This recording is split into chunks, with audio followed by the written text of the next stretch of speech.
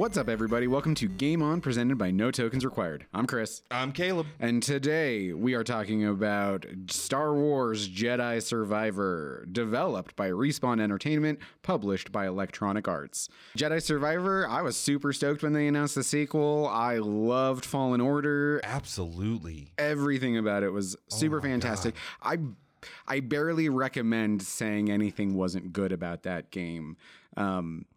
Fallen Order? Yeah, like I don't remember having a lot of problems with it. I don't think we did. And that was the great part about it. Like, I went into it, and we've discussed this before, but just for a quick recap, I went into Fallen Order going, we'll see. Yeah. Because just the slew of Star Wars games that we had were not great. No. They were terrible. No. And quickly into that game, I was like, this is a whole other level. Yeah. This game is fucking awesome. For reals. So I was the same, man. Like when they ended the Fallen Order and I was like, there's a sequel. Mm-hmm. They set this up for a sequel. There's totally a sequel to this. Yeah. Right? So stoked. Yeah. And then when they announced it, I was like, fuck yeah. Yep. 100%. Yeah. Oh yeah. The wife and I were super. Notify me when I can pre-order. Yeah, right. Exactly. Oh no, exactly. The wife and I both were like, holy crap, we're totally going to end up getting this. It's going to be great. There were a couple of things that, made me a little bit worried. I do remember that part of what I didn't like about the first one was that the only real cosmetics that you got were for the ship and for your poncho. Yeah. Which, and that bothered a bunch of other people, but your lightsaber. I was going to say, but the thing that I liked was the cosmetics for the lightsaber. Yeah. That really was able to make it, because a lot of that looked like what you can get at Disneyland. I was about to say, I almost basically recreated the lightsaber I built.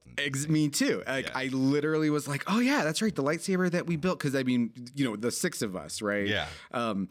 Justin, who was on for our Mass Effect stuff. Yep. And then, so the three of us and all of our significant others. Yeah. We all went to Disneyland one year, 2019. It was great. We had a ton of fun. So much fun. And that was the first time we went to Galaxy's Edge and we all went and built lightsabers. It was a real fun thing to do with our big, oh God. When Yoda starts talking. I know. They definitely know how to hit those buttons. It's fantastic. Shout out to Galaxy's Edge. Heck yeah. We'll be back. I promise you we'll be back. But yeah, being able to do it. So when they come out with this one and they're like, it's going to be more open world. I was like, yeah. Like I'm playing, like I played Elden Ring, so I know what a FromSoft open world game is kind of supposed to feel like. And I was trying not to compare the two, because I knew that this wasn't going to be that. Like if you've touched Elden Ring, you understand like the size of that world and how it works for what FromSoft likes to do. Yeah. But in a Star Wars game, I was like, all right, like maybe it could work. Like I'd be cool like to run around on Hoth or, like on a Tauntaun, because that was the other thing they said, that there were going to be mounts. Yep. And I was like, that'd be cool. I'd love to have like a Tauntaun mount right around on Hoth. Maybe you could bring it to like Tatooine. Tatooine. We're creating new planets here. It's inbred. Tatooine. Yeah. They were talking about having companions. So there were new things in this game that I was really looking forward to. Yeah. Some of it I think hit really well. And there's quite a few things that I was like, but spoiler-free review for those of you who are interested in that. I highly recommend this game. I really enjoyed the heck out of my time with it. I don't feel like it's got a ton of replay value, because I did try to go back in after I beat the game and I just didn't have it anymore. And there's like not even really a ton of stuff I was excited to play after that. I dipped into Diablo 4. There's a couple other things I was looking at playing. And I found it very easy to be like, I think I'm kind of done with this. Yeah. Well, and that's kind of my thing, right? Like, I was super excited about the game. As I said, like pre-ordered it the minute that I could, because Fallen Order was just so good. And it's weird. I don't really give a fuck about customization in games like this. Yeah. I really don't. Like, that's how my wife feels. Yeah. So like I collect them because I'm into collecting shit. But like I don't customize my character very much. I customize the shit out of the lightsaber. Yeah. And I still always will. Like, I think that is cool as fuck. It makes it feel a little bit more personal to me. Exactly. What poncho he's fucking wearing or not wearing in this game, for instance. Like, I don't care about that shit, right? Like, do I have a mullet? I don't care. So, like, that stuff didn't matter to me. But I mostly tried to stay out of the news on it. So I didn't know what was being added to it. If you like the companions, the mounts, all of that was like a nice surprise for you. Nice surprise for me. Because I really like, I know that in today's world, like an entire game can be ruined for you before the game's even released. Like there's a lot of streamers out there and everything like that they're getting the game 2-3 weeks in advance to play through it on their streams. Yeah. And I just don't, I'm not the type of person, not anything against any of those people who want to watch that stuff. And I want to play through it. I don't want to watch some other guy spoil everything for me. I want the shocks to hit me for the first time. Like, I'm like, oh my God, you know? With that being said, I was actually pretty disappointed in this game. Yeah. Like storyline wise, like, I don't even think you need to play it, really, because I don't like. I'll be interested to see where it goes. Like maybe this is like Lost World, you know, Jurassic Park. Yeah. Okay. Like where it didn't really add anything, but it didn't really take away anything. But it was the step to get to the next one. Right. Well, we got a Tyrannosaurus Rex in San Diego, and that was what everybody wanted. I don't know. Yeah. I can tell you it's completely against what the book is. But that's what I'm saying. Like, you know, you have Jurassic Park, fucking amazing, right? And then you have Lost World, which you're kind of like, it's good. Yeah. But weird. Yeah. Right? It's not any better. And then I can't remember the name of the third one. There is no. It's just Jurassic Park 3. Yeah. I think it's just Jurassic Park 3. Yeah. And that, like, I loved it. That was amazing. I was right back there. I was like, really? Oh God, I love Jurassic. Oh God, no! I'll watch the second one over the third one any day. No. Are you kidding me? That stupid raptor head when Alan Grant has the dream. Screw that. Oh fuck yeah. No. That was real world for me right there, bro. Like, you got to think, I was like 6 when Jurassic Park came out. When that raptor fucking busts through the fucking electrical panels of Jurassic Park, that shit was real. So when it's like fucking talking to him on the airplane, yep. I was like, I've lived that dream, buddy. All right. So, but like, there's just little things, like, you know, and maybe that's what this one is. Right. Right. Because like, I found it really hard to get through it. Okay. Like there were several parts where I was just like, I don't really feel like playing this game. So, and complete spoiler free, right? Like our spoiler free review. But like, that's how I felt. So I could take it or leave it. And I would recommend it to take it or leave it. If you want more of Fallen Order, take it. But if you don't feel like you need more. But if you don't feel like you need more, leave it. And that's a good point. Like, I mean, it is still 100% like a Star Wars fantasy, you know, like power fulfillment kind of game, because you get so much extra stuff in this one. There are so many different options to you now. Yeah.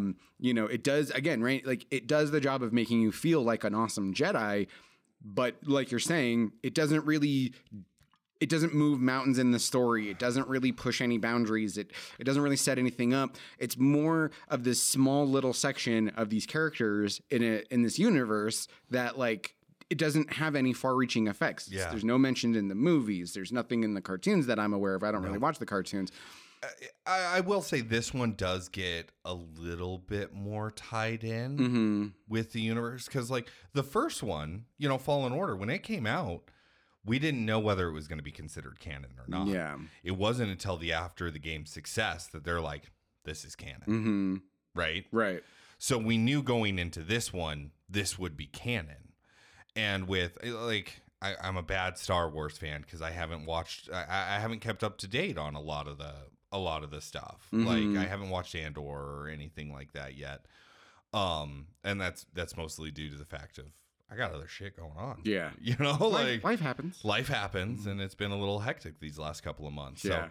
So, but not to say that I'm not going to watch them, but like what I have seen and what I have watched, there were certain things that were in this game that connect them, like little things, not nothing major, like you said, nothing that moves mountains, right? But little things. In the first one, you like go on a mission with Saw Gerrera, and Saw Gerrera is in the cartoons. He's in that Rogue One movie, so he's a part of that. In this one, I was like, I don't recognize anybody here. Yeah, it's all people from the first game, and then there's nobody new. Yep. You know, like at least that. I mean, and again, right? As far as I'm aware, there may be some little background character or something. I'm not talking about characters. I'm talking about lines. There were lines of things that they've created in the recent years in the Star Wars universe that I was like, oh, there's the connection here, okay, right? Like the hidden path. There was a lot of talk of the hidden path in the shows and everything. Okay, like so yeah, that I don't know. That's been brought in, right, and stuff like that. So like, there's those connections, and I'm just like, okay. Well, and then you get like the Star Wars. We'll see how it all like. And then you got like the Star Wars Unleashed games where the first one ends and it's like there's Mon Mothma and Bail Organa and they're like, we're gonna start a rebellion. Oh look, there's our symbol for it. Yeah, like there was no defining moment like that in this one. So I do want to point out the Star Wars Unleashed games are not canon. No, yeah, they are not canon. There's no way, because we did not kill Vader. But that was one of the things, like those were really cool, and there is nothing like that here, right? And given the fact that it is canon, this one is, like, I've got questions and we'll get more into that, but overall, like, I'm just kind of I could have left it, and I'm upset about that because I was so excited for this game. I wanted something new.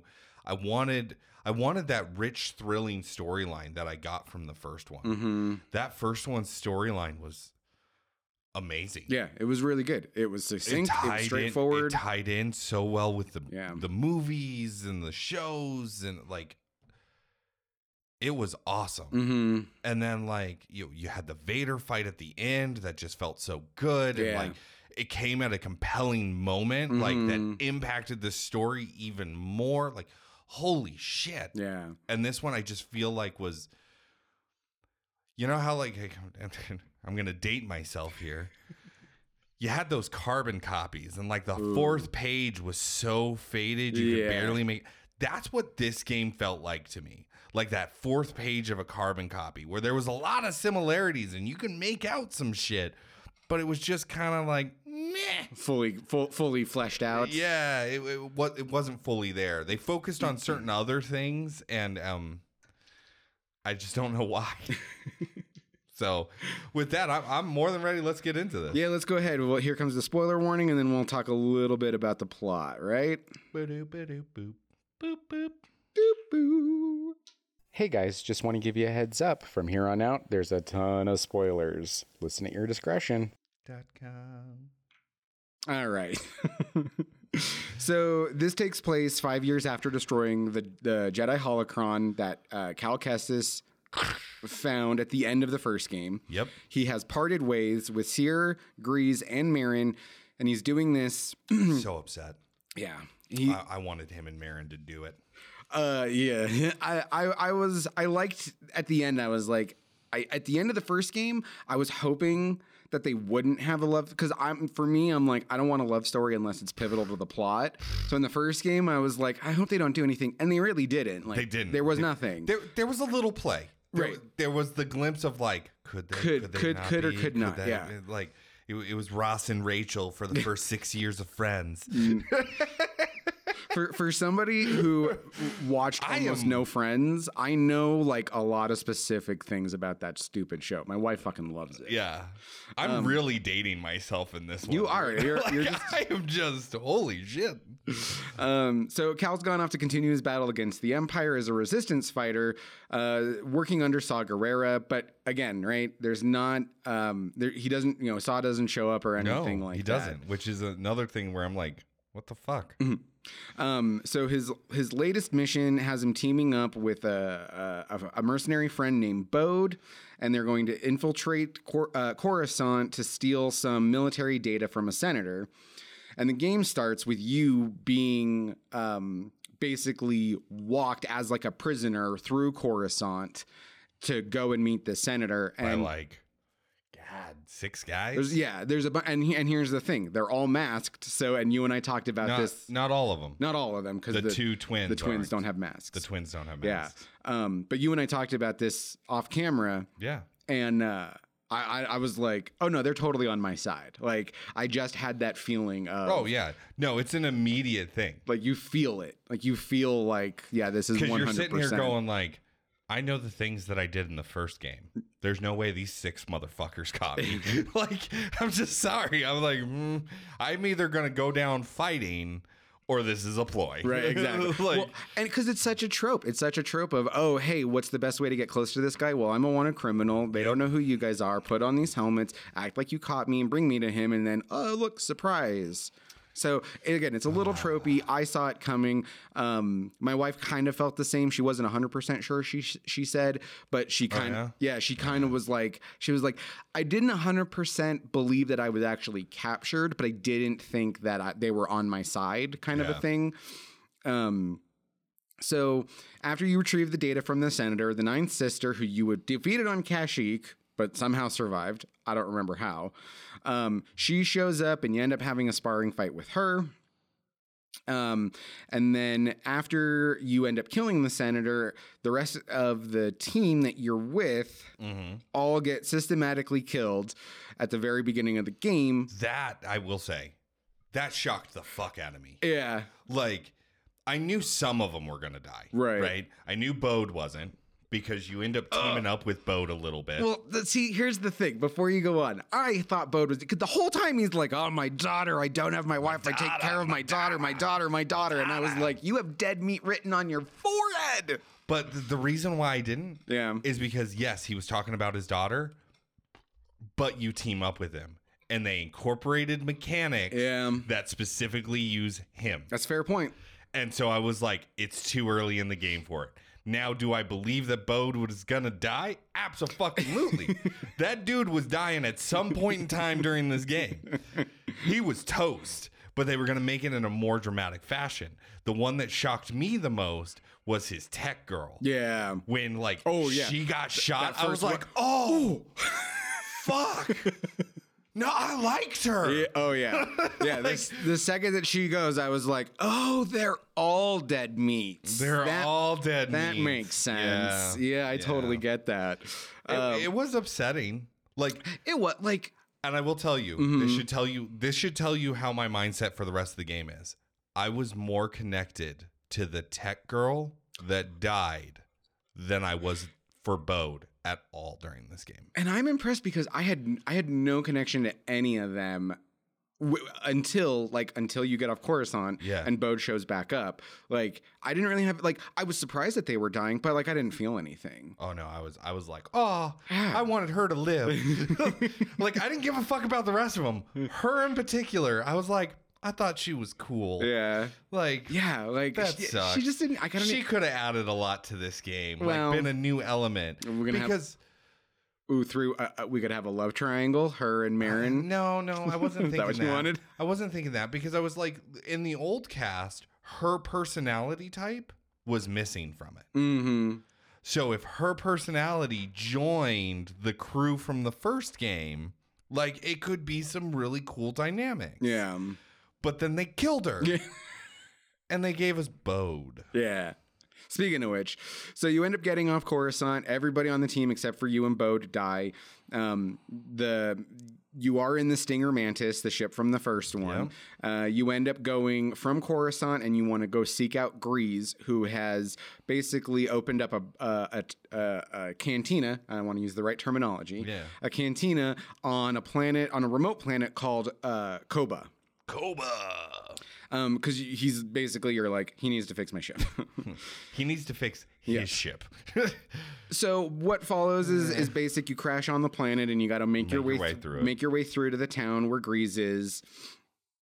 And you realize that there's a criminal organization called the Bedlam Raiders who are basically menacing the population, which are led by an armored Jedi, which I've never heard of this race before. I haven't either, but I thought he was super cool. He was pretty cool. I liked his him. name is Ravis, and it's like he can't die. Like he's like an he's basically like Deadpool. Like you basically have to like cut his head up into like little tiny pieces, otherwise he can regrow everything back. Is like what I got from the data on him. Yeah. Like, but I've never heard of this race before. I've never seen anything like it before. And they explain it though. Like his race and him in particularly comes from the Old Republic. Mm-hmm. So we'll get into that, but like maybe that's what happened in that time period because of how like it's not an uncommon thing in Star Wars. Because of how dangerous his race is, we just eliminated them. Yeah. Like somebody just was like, "You're too powerful. Fuck this.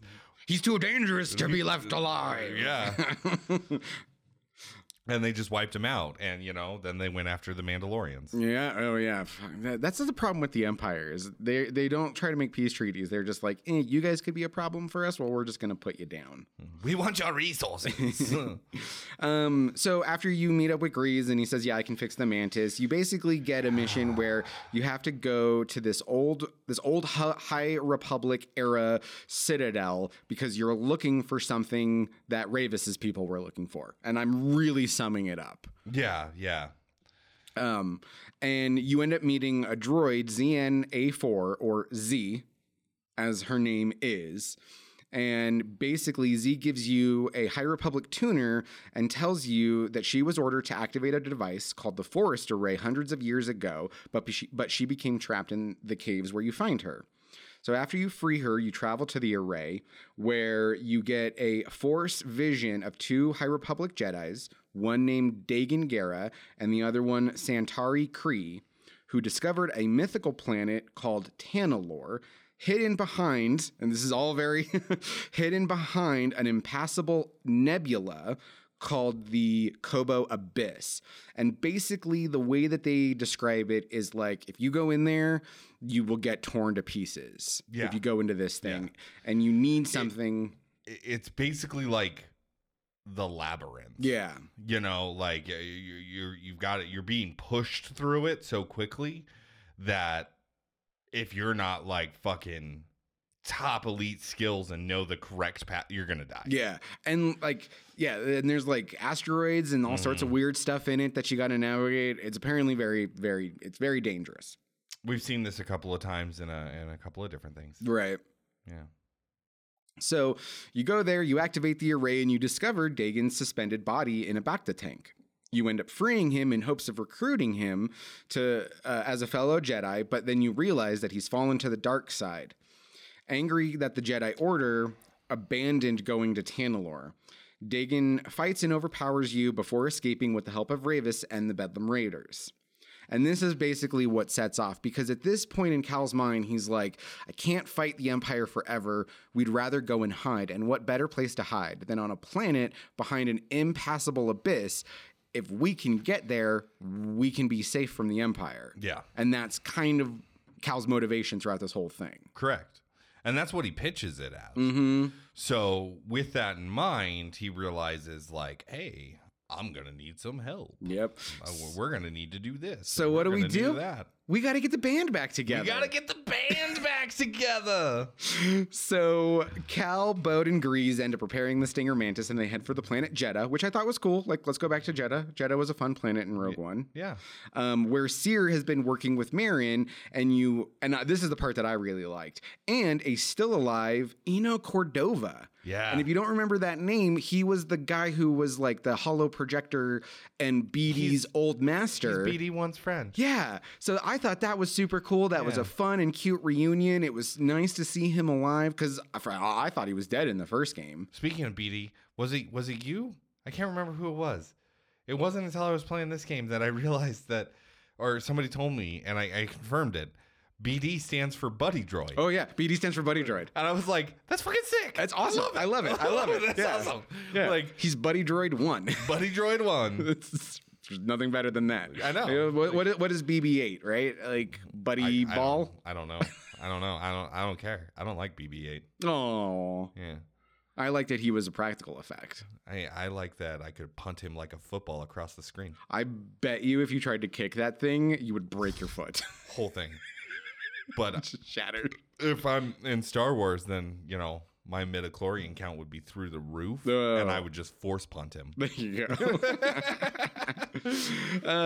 So you go to Jeddah, where Seer Marin and Cordova are. They're rebuilding the Jedi archives with the help of the residents, what we were talking about before, Yep. an organization called the Hidden Path. And Seer and Cordova use those archives to research Kobo and Tanalorr. Cordova then goes on to explain that Dagan was the first and only pilot who managed to find a path through the abyss. And then I keep wanting to call her Satine, but Kiri developed special compasses to navigate it, and the Republic then established a settlement and a Jedi temple on Tanalorr. During a pirate syndicate, however, a pirate syndicate known as the Nihil Yes. assaulted Tanalorr, causing the Republic to withdraw from the planet and destroy the compasses to keep them from using it. Dagan became obsessed with Tanalorr, believing it was his right. And then Kiri trapped him in the Bacta tank, where you end up finding him. Cordova notes that 3 compasses are still unaccounted for. So the band decide to search for them. Bode wants to find a refuge for his young daughter, Kata. And Marin believes that the Hidden Path could use Tanalorr as their new home. And again, right, Cal's like, we can hide from the Empire here because they won't be able to get to us. And it is at this kind of point in the game, like as you're kind of going through, that Cal and Marin do realize that they have feelings for each other as more than just friends. Yeah. So sweet. It's so sweet. She knew long before. She knows, like, the moment you meet her. Mm-hmm. Cal's still kind of da-da-da-da-da-da-da. And then she's like, all right, here we go. Gives him, like, this deep fucking kiss and then chucks him off a cliff. Yep. And I'm like, I like her. Yeah, and again, right? Since I normally don't like romance plots and things unless they help, this helps. Like this to me feels right to have them in a relationship in this game. They've been apart, realizing absence makes the heart grow fonder, and it helps encourage them as we continue in this story. It adds a new layer to it. So It does. I'm perfectly happy with and this. there's a couple of different things going on, right? Like Cal's sitting there going, well, wait a minute. I'm not supposed to do this. This is against the Jedi way.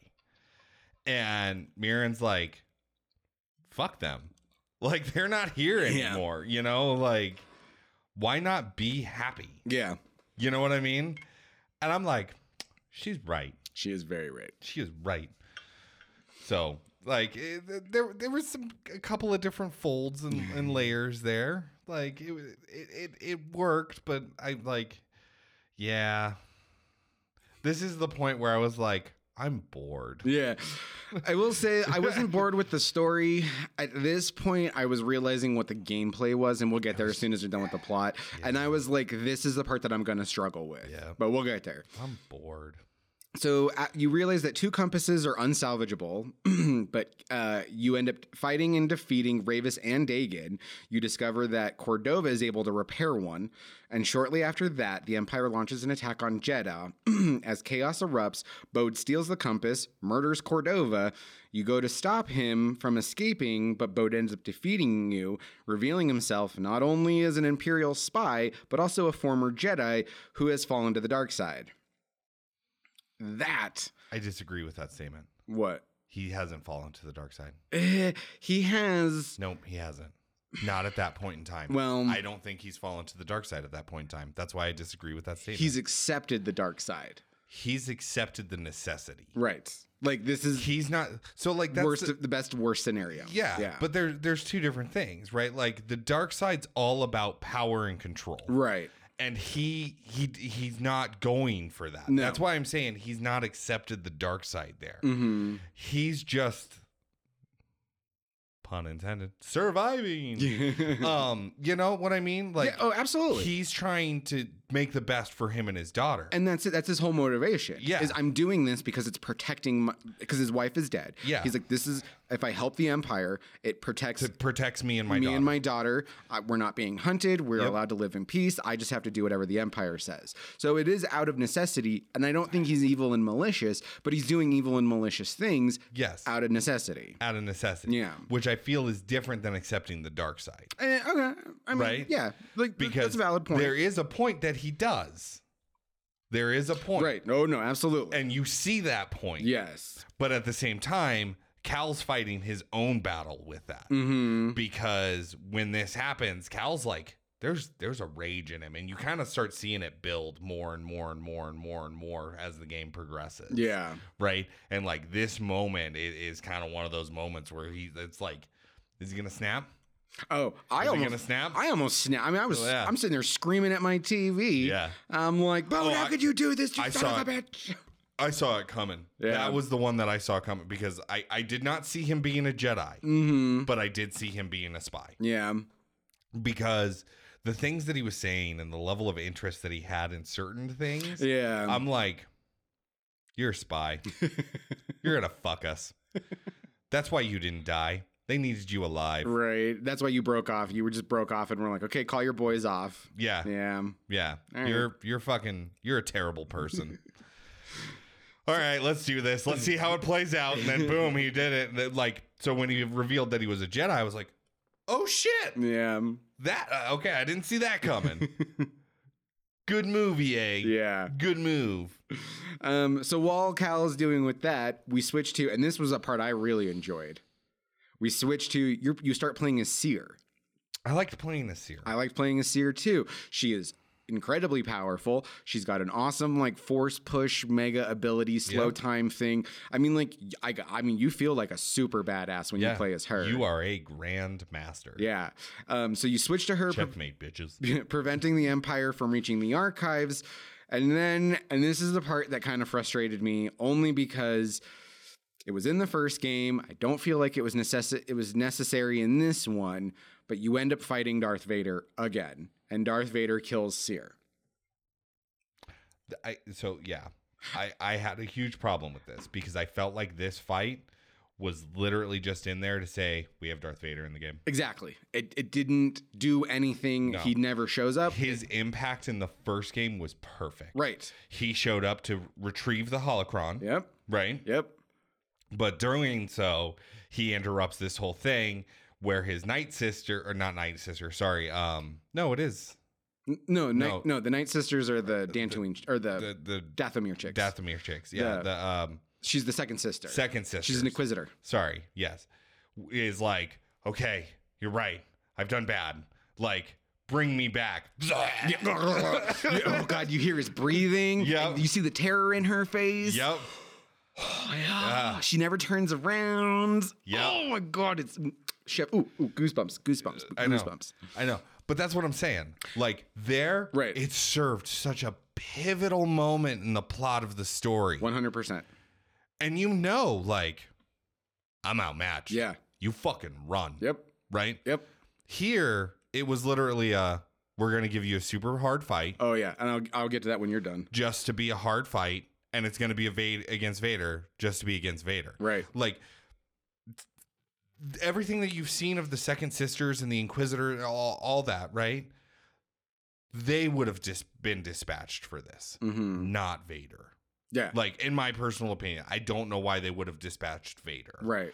Unless I guess, when you're talking about 3 Jedis, maybe the archives, he wants all the information. I don't know. But the point of it is to destroy the information, and he destroyed the information when he originally visited the Jedi archives on Coruscant. Like, it was all about destruction of the information. But he doesn't personally need to do that. No, it didn't feel super necessary. And like you were saying, it is a hard fight. And my problem with it was that I beat him on the normal difficulty like I always play. And I struggled on that. Yeah. And then my cutscene froze and I had to fight him all over again. And that really left a sour taste in my mouth because when I went to go fight him again, I just put it on story mode because I was like, I don't need the challenge. I already beat him once. Yeah. On like the difficulty that I'm supposed to. I had to drop it down one. Yeah. I was playing it on normal because I learned from Fallen Order that I cannot play this game on hard. Right. And I, in all honesty, by the time I got to the Vader fight, like I fought him on normal probably like 15, 20 times. Something like that. Yeah. Like just again and again and again and again and again and again. Oh yeah. And I eventually went, why the fuck am I doing this? Like I'm not enjoying this. I'm not really enjoying the game. I just kind of want to get through to see how the storyline ends at this point. So like I dropped it down a difficulty and then I played the rest of the game on that difficulty because I was like, I just don't care. Right. You know, like this is no longer an enjoyable, challenging game. It's just getting through it. Right. Because here is the difference. As somebody who's played quite a few of the other FromSoft games, so I understand how this type of game is supposed to work. At least in those games, if you've come up against a boss, usually you have the ability to grind yourself up a little more, get a little bit stronger, so you can then go and take care of what you need. Yeah. In this one, there's no such thing. There's no way. It is literally just you need to learn his attacks and be better than him.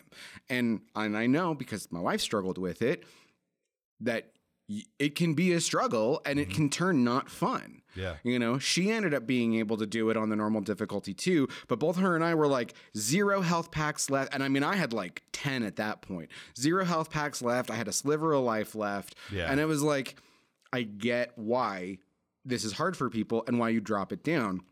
Because I'll be perfectly honest, I probably, if I hadn't beat him that last time, and I had to fight him 1 or maybe 2 more times, I probably would have just been like, screw this, I'm not having fun, I'm just getting pissed off. I don't feel like I need to beat him at this level for any reason, and I'm going to drop it down. Well, and it's just a weird fight because you're not fighting him as Cal, right? Right. So everything that you've done as Cal, right out the window. Right. It is what Seer has. And like, it's like, well, I've played a Seer for 5 fucking minutes and you're literally going to throw me into the hardest fight of the game. Yeah. Like it's kind weird. Of a weird fucking setup. It's a weird choice. So I didn't enjoy Vader. No. And I just, it felt like a money grab. Yeah. Okay. So Vader ends up killing Seer. Just to buy the hidden path time to escape. You end up using a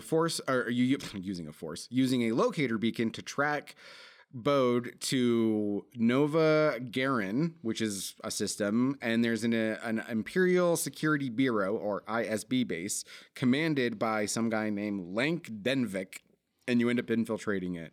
And I will say that, like, good old Lank. Yeah. I liked the variety of maps. Like, I liked how Kobo was a little mix of like plains, because there's like a lot of greens and a lot of browns, and there's lots of mountains and hills and stuff like that. You got Jeddah, which is like all desert. Yep. Then you've got the ISB location, which is very Imperial base. 100%. I love the Imperial base aesthetic. I love the silver, the plain, no colors. There's the red, the red highlights. Like, I like the look of Imperial stuff. Yeah. So being able to go to like bases and stuff like that, I thought was really cool. I thought it had some really good diversity.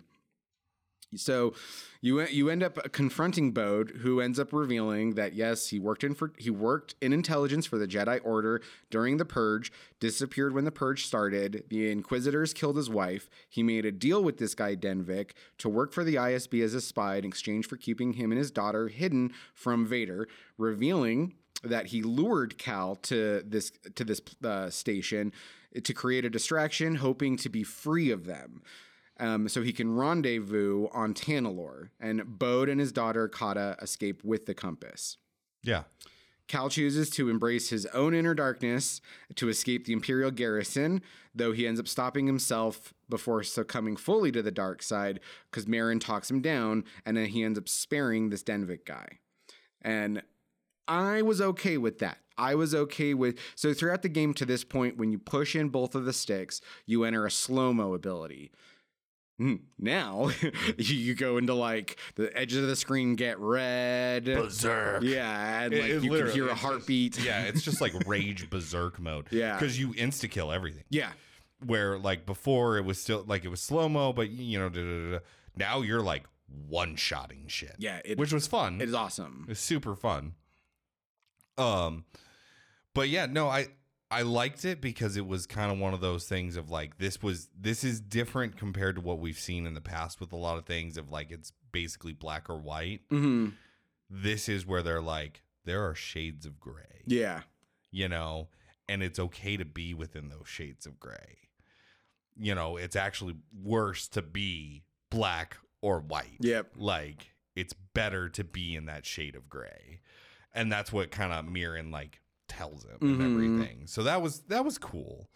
It was a nice little touch to the storyline, but again, by this point in the game, I was just kind of like, okay, let's go on to the next thing. Let's chase him down. All right, let's start up the forest array because that's what you knew was going to happen because the forest array was the ultimate thing to get you through this whole thing if you didn't have a compass. Right. And I will say that part kind of annoyed me. It was like compass. Oh, by the way, there's another other secret way of doing it. Well, why can't we just do that from the beginning? You could do this. Yeah. That you've had access to the entire time. So you end up discovering a recording left behind by Kiri explaining that the arrays can be used to open an alternate path through the abyss. You arrive on Tanalorr with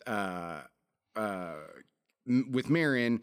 And then with the help of his daughter, you try to convince Bode to back down. And this is the part where he succumbs fully to the anger and the dark side. This is where he's like, fuck you. Yep. And he fully accepts it, fully embraces it, wants all the powers because he feels that is what's best to protect him and his daughter. And at that point, Cal realizes that there are certain times where you can be diplomatic and peaceful, and there are some times where you have no choice, and Cal ends up fatally shooting Bode. Yep. And then you guys have a nice little funeral for Seer, Cordova, and Bode. And then now with the planet under their control, the band decide to adopt Kata and plan to make contact with the Hidden Path and relocate them to Tanalorr. And that's the end of the game. And then, of course, once you get through the credits, you can go back in, finish up anything that you have left. Yep. So overall, like I said, I thought that the story was really good. I liked it. I liked it well enough that I was interested in keep going. All of my problems pretty much come with all of the excess shit in the game. And I think we'll start talking about that, right? Yeah. Yes and no. Like... It just for me personally, like it was very predictable in 90% of the things all the way through the game. Mm-hmm. And because of it, I was just kind of like, I just don't like, I'm not compelled to kind of move forward. Yeah.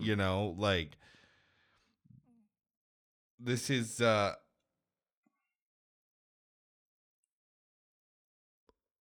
sorry, this is just a really like, terrible carbon copy. Like that's how I felt the entire time. Like I'm just playing Fallen Order again, but without like the wonder and amazement that I had before. Without the more straightforwardness of it too. Yeah. Again, I wish there was more planets. Mm-hmm. I know going back to the one was okay. Like it wasn't bad. But at the same time, I'm kind of like, I wish it was different. Right. There's only basically like, there's 6 locations I think you visit.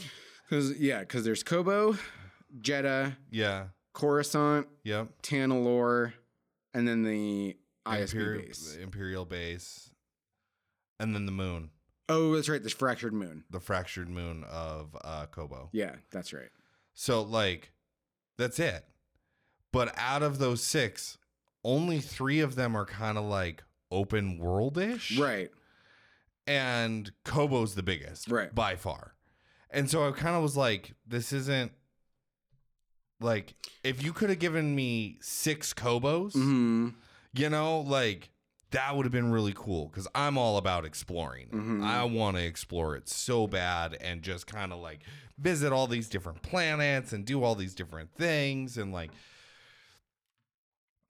it was just kind of this weird thing for me where he was like, I'm going to be this guy who's like fighting constantly against the Imperial, and I'm going to be like America's, you know, the Imperial's most wanted, right? Yeah. And then like you never actually fight against the Empire at all during this. You know what I mean?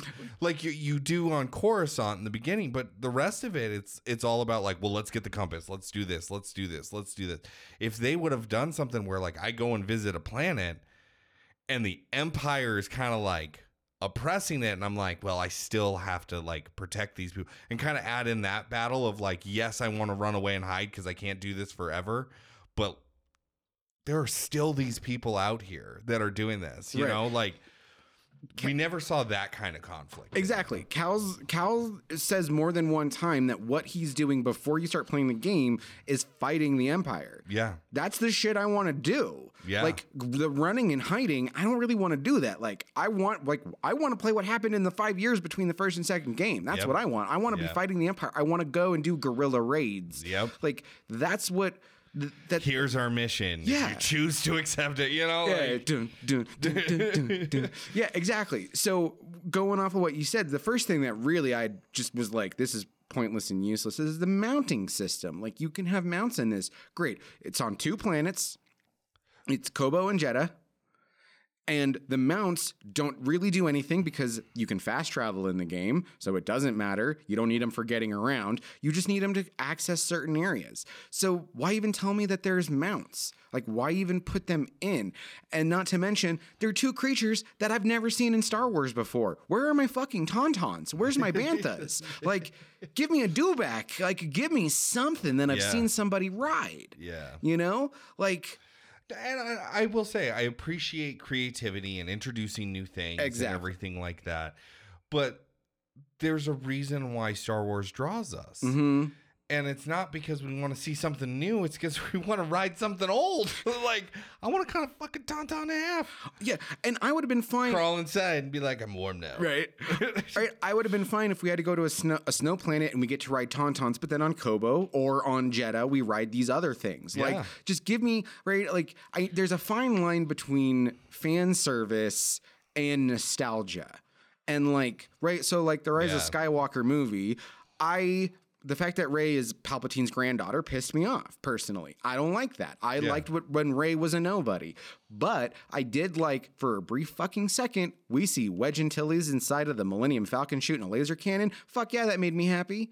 Because I know Wedge from the old movies, from the books. Yeah. I love Wedge as a character. So to see him for 5 seconds is great for me. Yeah. It's the same kind of thing. Like, you tell me there's going to be mounts, and I'm immediately picturing, oh, how cool will it be to ride a Tauntaun? Yeah. You know? And then it's like, oh, wait, no. It's like some weird beaked pink thing. Because there's, like, I mean, I think it's kind of cool that they all came in like weird colors and shit. Like, that was cool. But again, I'm like, this is just Tauntaun light. Yeah. Yeah. It was the urban Tauntaun. There you go. Yeah. All right. That's what I felt it was, in all honesty. It was it's the urban Tauntaun. Yeah, it's the not snow version. It's the plains version of the Tauntaun. And I like... And not for me. You know? I used it to cheese some of the puzzles. That's exactly what you're using it for. That's it. There's slopes that you can't walk up, but you can ride your mount up it. All right, cool. Like, why? Yeah. Like, why? Don't tell me I'm going to have a mount, and all I'm really using it for is to get up a slope. Or like you're saying, like there's a couple of puzzles or a couple of places that you can get by doing like their little double jump and jumping off of them. Yep. Cool, great. Like I don't mind doing that, but don't tell me there's a mount if this is all I'm using it for. Yeah. You know? And then and even to the point where somebody there was like, "Hey, let's have a stable where you can house a couple of different ones." I'm not using it that much. Like I'm not. Oh, I didn't use it at all. I didn't know you could do that at all. There's like to get one of the collectibles, you have to get a specific color of one of these things, and you got to put it in the stable, and then you got to go rest at a rest point, and then it poops, and you got to dig through the poop to get your collectible. Like, I swear to God, it was obnoxious. I had to look up because I was like, I don't know where this stupid thing is, and I don't know how to get it. But Like, again, that hurts my soul. And it's not the kind of thing like in Elden Ring where there are massive distances between points that you are going to and from to explore, and your mount is the thing that makes the traveling faster. Yeah. And same thing, you can use it to get around, but it's vital because the areas are so expansive. Yeah. Even fast traveling from one point to another, you still are like, well, that's a hell of a long walk to get to where I want to go. Yeah. You know? So, like, I'll fast travel and then I'll ride my horse there. So, I didn't like the mounts. Yeah. I didn't like how, unlike in the first one, it's better when you get a new ability and have to go back to an area. Yeah. Because the areas are so much smaller. Yeah. In this one, it's like, well, when I go to Jedi, I get an ability to do something, and now I got to go all the way back to fucking Kobo, and I got to go all the way the fuck way out here, and I got to go all the way to climb up this thing just to dash through a door. Yep. Like, when it doesn't take you on the path to get back there. At least in the first one, it was like, hey, I'm on Dathomir. I get to the point, oh, look, I can't climb up because I need the special gauntlets to climb on the roots. You leave, get the gauntlets, and come back, and then you can continue on your journey. Yeah. So to me, the most oppressive part of this game was the tedious, every time I get an ability, I got to go through the entire fucking map of every other planet I've been to before so I can unlock all these areas because I'm never actually directly going back there for the most part. No, it's not a natural flow. Exactly. Yeah. No, and I had that problem too of like, I would run around and explore and be like, oh, okay, I need this. Okay, I'm going to make note of that, right? And then it was after about the third new ability, I was like, I'm done with this. Yeah. I am so done with running around on this. I had more enjoyment listening to Hillbilly Bob's fishing stories. Fuck Scuba Steve. Fuck this guy. I hate him. I loved him. Oh, God. He was so great. Because it gave me a break from the monotony. His story is so long and boring. I know, but it was something like, at least it was new. Fine. You know what I mean? You know, you make a fair point. Like, other than that, it was, I'm collecting plants for my roof garden. No, fuck the garden. Fuck the garden. I didn't do any of that shit. Fuck I did. I have a whole roof garden. Really? It flourishes because I've got fucking Hepta from Zelda fucking tending it. Like, I don't get that reference, but okay. I know he's a weird dude. Like it just, dude. Yeah. And I'm like, this is what you added? Yeah. This is what you focused on. Like, even if it took you 10 minutes to be like, we're going to put in a roof garden. Okay, I got it. Built. Right. That was 10 minutes more that you could have put into something else. Exactly. Like, right. What the fuck? What do I always scream? It was a choice. There was a boardroom meeting somewhere where somebody said, hey, how about if we put a roof on the garden, and as you go through the planets, you can collect seeds and grow them. And everyone thought it was a good idea. Yeah. Like, not one person was like, excuse me, this is a Star Wars game, not a farming fucking simulator. Hello? Well, and you don't get anything from them. They don't provide anything. No, it's just aesthetic. There's like eventually it unlocks a collectible. I never went back because I was like, I can't be fucking bothered to do this. I know. Oh my God, the roof garden. I will say the one little cool thing that they added, the little holographic battle table, that was cool. I liked that. That was fun. That game was cool. That was fun. I like it when they add games like that into games. Yeah, like that was done well. Why? Because it was really quick. It wasn't that difficult to figure out like a good combination. Fucking those giant chickens, holy shit, those things would like one hit kill everything. Yep. I mean, granted, they were glass cannons, you know, they cough on them and they die, but like there was so much variety of the things you could upload into that game. And as you could play, that at least was fun, and by doing it you got unlockable stuff. Granted, I know for the 100% completionist in you and the person in me who's like, oh, I just kind of want to see how much stuff I can get, like that was worth it because I didn't have to do it all the time. And it unlocked as you went, and it was... Well, and it made more use of BD scans. Right. than just giving me a journal entry. That too. Which I thought was pretty cool. Right. Like it made What the fuck does the fish tank do? I can't even I don't even know what the hell I'm looking at when I look into the fish tank. You're looking Scuba Steve. You're looking at the fish. I don't know what fish I'm looking at. All the fish that Scuba Steve has caught. Dude, there's a list. I should be able to click on a fish. It should take me to the fish. The camera should follow the fish, and it should give me a bio on the fish. It's like I would get in there and I'd be like, I'm looking at water. Like I can't move the camera at the fucking fish tank. I was okay with the jukebox thing. I thought that was okay. Yeah. Because here's the only reason why. The first track that I found was that beginning song from the first one, which I fucking loved. Yeah. So I found that track and I hit play and I was like, oh, I know this. I know these Mongolian drums. Fuck yeah, this is cool. Woo! Woo! And then that was about the extent of it. Yeah.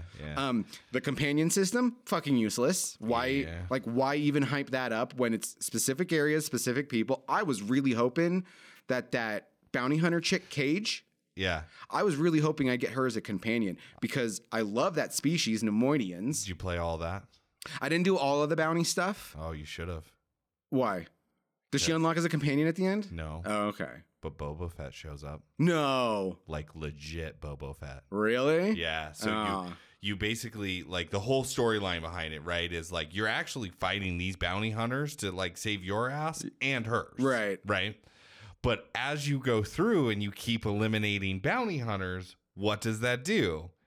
It increases the bounty on you. Right. So once you've eliminated all of them, she kind of lures you back out to where you like first meet her type deal. And she kind of like gives you the proposal, right? She lures you back out there and then she tries to kill you. Oh. Because now she's trying to collect the bounty on you. Oh. Because by collecting the bounty on you, it would not only take care of the bounty on her, but also set her up pretty nicely. Pretty fucking nicely. Yeah. Right? So like you're fighting her and when you defeat her, a random shot fires off, right? And then like Boba Fett lands. And you're like, Boba Fett water bottle, people. Boba Fett water bottle. You're kind of like, look, man, I've got no beef with you. Da da da da da da. And she's like, you can't have him. He's my bounty. And Boba Fett's like, I'm not here for him. Oh. And he takes out the puck, and it's for her. Yeah. All right, that's and he pretty fucking dope. Catches her, and all right, that's pretty dope. And it's Boba Fett. It's like legit old school Boba. And I was like, the only thing you did right, game. Yeah. No. And the that makes perfect sense. Right. See, because here's the thing. After a certain point, I was like, I don't care about any of the rewards. So I think I got as far as the one on Coruscant. It doesn't matter. I don't remember. It doesn't matter which one because all of them are carbon copies. And that was the other problem that I had was like, I have fought this bounty hunter robot 4 times. Yeah. That's 4 fucking times. That's a problem. Like, you know, like it just, there wasn't much variety in anything. Mm-hmm. The puzzles were a lot of the repeats. The only variation that was like big variations and a little bit of a challenge, there were some of them that were more than a little bit of a challenge, were like those focus meditation rips type deal. Oh yeah, I didn't do all those. Some of those got pretty fucking difficult. Yeah, that's why I didn't do them all. Yeah. I didn't mind the fighting ones. It was all the parkoury ones. The parkoury ones are the ones that I had problems with. Yeah. The fighting ones, I was like, done. Yeah, done, the fighting ones I liked them. Done. They were fun. The incorporation of the new fighting styles. Speaking of fighting. Ooh, I like that. Some of them were cool. I was a little. Others were dumb as fuck. Well, I was gonna say, I first and foremost, it's like you start off with single blade and double blade, or and dual, the saber staff. Yep. And like literally, that's all you really need because the single is good for one-on-one combat, and the staff is good for multiple enemies, and that is literally all that this game throws at you. It's one or two. It's one or the other. Yep. But like getting the dual wielding. Like that can be kind of cool because it's a little more aggressive style for your play style. It's speed at the cost of damage. Right. The broad saber, I thought that was cool to incorporate damage at the cost of speed. Yep. And then the one I was most excited to try was the one with the gun because you get a gun in this one. didn't absolutely fucking do shit. It gives you range, but you don't really need range. I had range. Yeah. You shoot at me, I hit it back to you. Exactly. That was my range.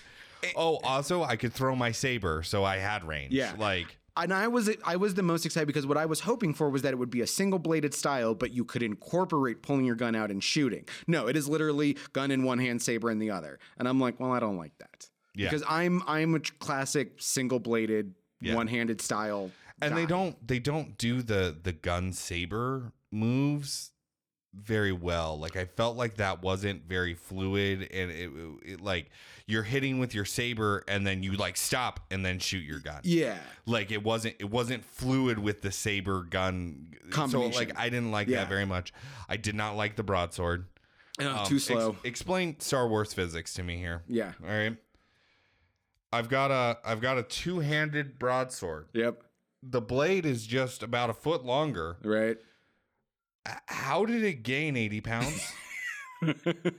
That's how he swings it. Did you see Kylo Ren in Force Awakens? He's doing these big, huge swings and stuff. I know, and it doesn't make any sense. It doesn't. It doesn't make any sense. Kylo Ren, I kind of like wrote off because I was like, you were being trained by Luke. Right. To like in the elegancy of it. And like when you turned your back on him, you were like, fuck his fighting style. I'm going to create my own. Right. Like that weird kid on the playground that's like, I've been watching Street Fighter and I have all their moves memorized. Right. And he like tries to fucking like extend his arm at you and you're like, what the fuck are you doing, dude? Why are you just doing this in my face? Please stop that. Like, whoa, dude. Calm down. Yeah. Like that's what Kylo Ren kind of reminded me of. Yeah. Like when he walked away from Luke, he walked away from it all. Yeah. So he created his own fighting style. And realistically, it didn't need to be very refined because up until Rey, who the fuck was he fighting? Right. You know, like there was nobody that he was fighting with his sword. So it didn't need to be refined. Right.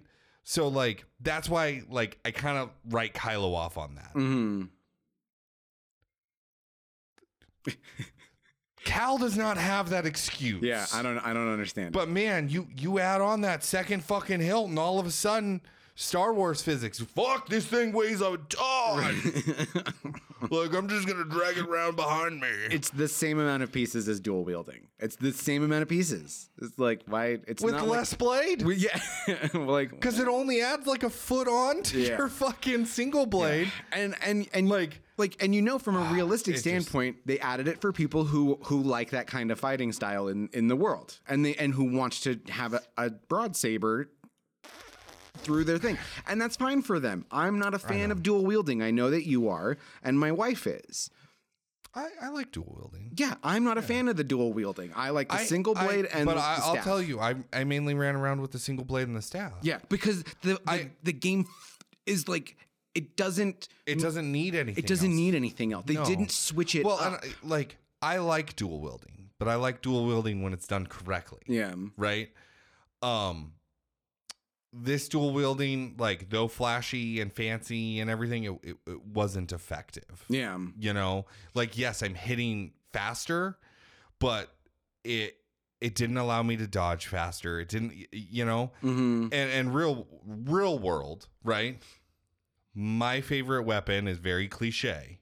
It is a katana, right? Right. I have always admired and respected samurai. Yep. So I've always loved it. And traditional English longswords, right?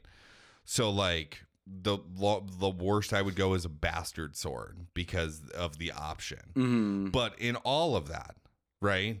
Like katanas are pretty well represented, but like long swords, bastard swords, great swords, all of those, they are never done correctly. The way the movies do them is they don't weigh a ton. Right. And they act like these are brute force weapons when realistically most of them are actually quite finesse weapons.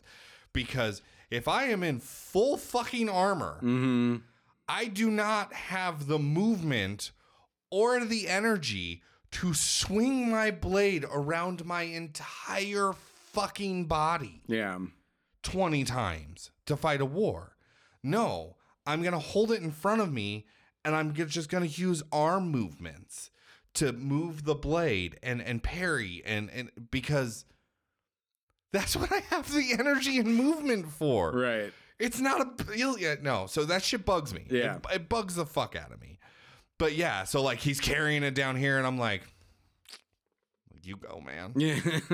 Yeah. So the fighting styles were really silly. The force powers, they all felt fine. They're the same. I didn't use the confusion too much. Like they're the same. It was a nice option every now and then. Like there was a couple areas where it's like there's like 6 or 7 Imperials and like one big monster, and it's like, well, force control the monster, let the monster go fight them, and I'll fight whoever wins. But like it's so situational that it doesn't really. And again, I use that tactic a lot. So did you get the poncho? I did get the poncho. Fuck that guy. Fuck that guy, right? Fuck that guy. Yeah, do you know how you cheese that guy?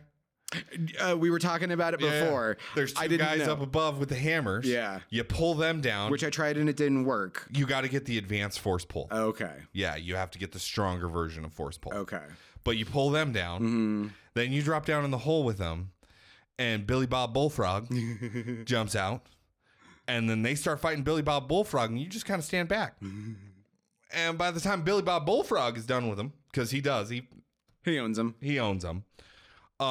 He's only down to like a quarter of health, and you're just like, meh. No. How I beat that guy was that before I left Kobo for the very first time, I explored every fucking inch of that planet. I had 8 stim packs. I had done everything I pretty much possibly could in that area, and I went in and I fought that guy probably 4 or 5 times before I got him. That's the other thing with this one. Like in the first one, I don't remember having like you do get a decent amount of stem packs, but this one, man, I had like 12 by the end of the game or something, like 11 or 12, 15. I think. Yeah, I think is how many I had. I'd have to double check, but you get a shit. I did feel like them. it was a lot, and you get a shit ton of them very quickly, very early. Like I said, you can leave that first planet with like at least 8 or 9. At least 7 or 8. Yeah. And it but that was crazy to me. Absolutely fucking crazy that I'm just like, I'm unstoppable. Yeah. Like, and I think that was part of it. Like, outside of the Vader fight, there was no other fight on normal mode that I felt like this is a challenge. Yeah, I was gonna say the frog guy was tough. Vader was tough, but for the most of it, a lot. And I like that it focuses more on deflection because I was playing a lot of Sekiro before I started playing this. Yeah. So like, as long as you really get those deflections timed, like you can do some really good combos and you can really like hold out. Yeah. But as you were saying, no. Like, I didn't think the frog guy was pretty tough, but I had touched back into Fallen Order a little bit, so I was already kind of, because like he's a stronger carbon copy of the guys from Fallen Order. Yeah. Right? Same move sets and all of that. Stupid fucking tongue move. Once you get those move sets down, and I had them from playing a little bit of Fallen Order before I jumped into this one as I was waiting. So I was like, okay, yes, he hits me. Whoa, fuck, that hurt. But as long as I kind of stay on top of it, it's not too bad. So like that guy wasn't too bad because I actually beat him long before I saw this thing with the 2 hammer guys. Yeah. And I was like, can you really do that? And I did it. And I was like, oh shit.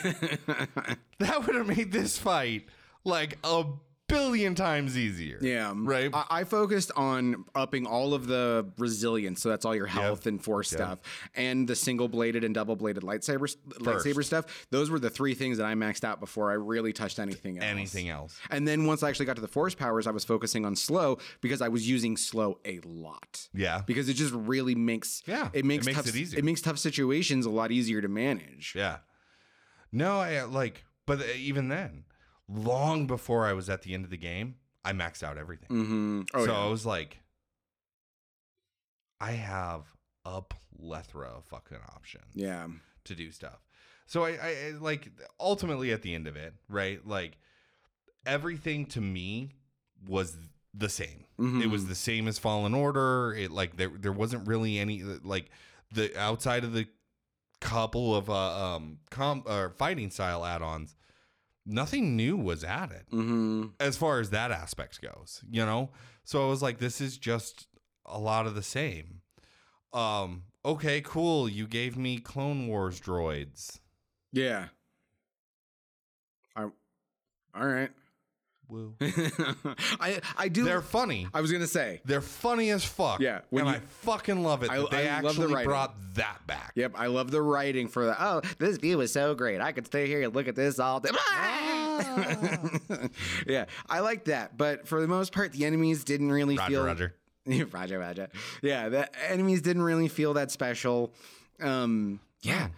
Like I said, I mean, I really. Is there anything else you want to touch on? No, that's basically it, man.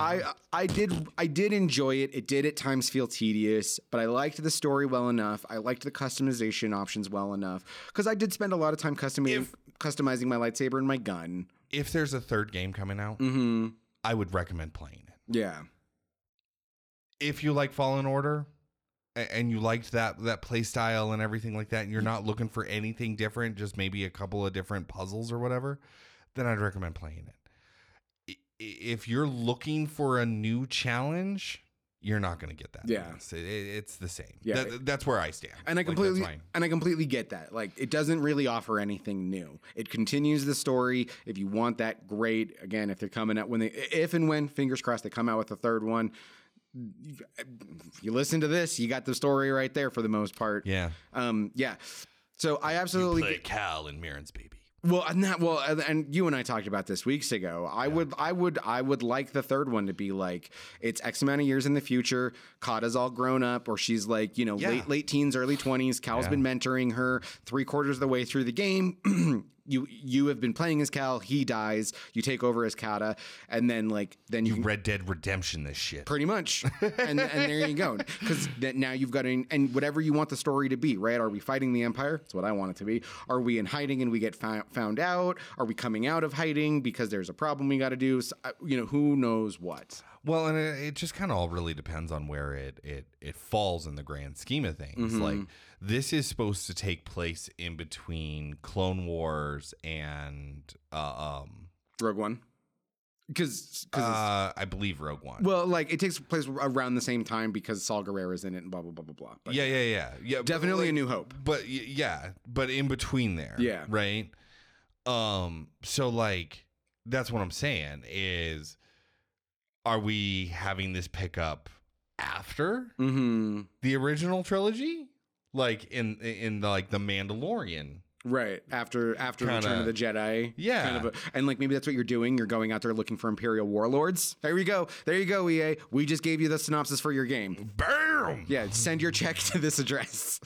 But that's what I mean. It all kind of depends. Yeah. Maybe it takes place during the original trilogy. That'd be cool. And she wants to run off and join the rebellion. And you're like, well, hold on a second, And then you kind of almost kind of like a God of War 3 situation or God of War Ragnarok situation where you're kind of pulled into the rebellion with her, right? And then Cal's like, "There's no more Jedi," and then he hears of this mythical kid, Luke Skywalker, who brought down a Death Star, and he's the new next Jedi, kind of a thing. And you're like, "Well, maybe we should check this out." It could be anything, yeah. You fucking meet up with Ahsoka, which, oh my god, if I could play her, right? Oh god, come on, they're doing a TV show. They'll probably do some cheap ass game about it. Don't do that. Don't give me a cheap ass game. Not with her. She's amazing. So that'll do it for us. Again, a high recommend from me, a conditional recommend from Caleb. Thank you all so much for listening to us. We appreciate you guys being here. Thank you. Don't forget, you can go to our Patreon, sign up. As to date of recording, you can still sign up for our Patreon, be entered in to win that competition. $100 gift card to the platform of your choice. We'll be drawn at random at the end of the month. Don't forget, you go to our Facebook page, sign up, subscribe, like, share, comment, tell your friends, tell your mom, tell your mom's friends.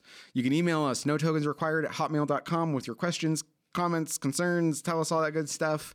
And stay tuned. Next week, we're doing new Legend of Zelda, right? Correct. Or not next week, next show. We're doing... You tell me, bro. Yeah. You tell me. Yeah. So, thank you all so much for listening. Have yourselves a good one. I'm Chris. I'm Caleb. And until next time, game on.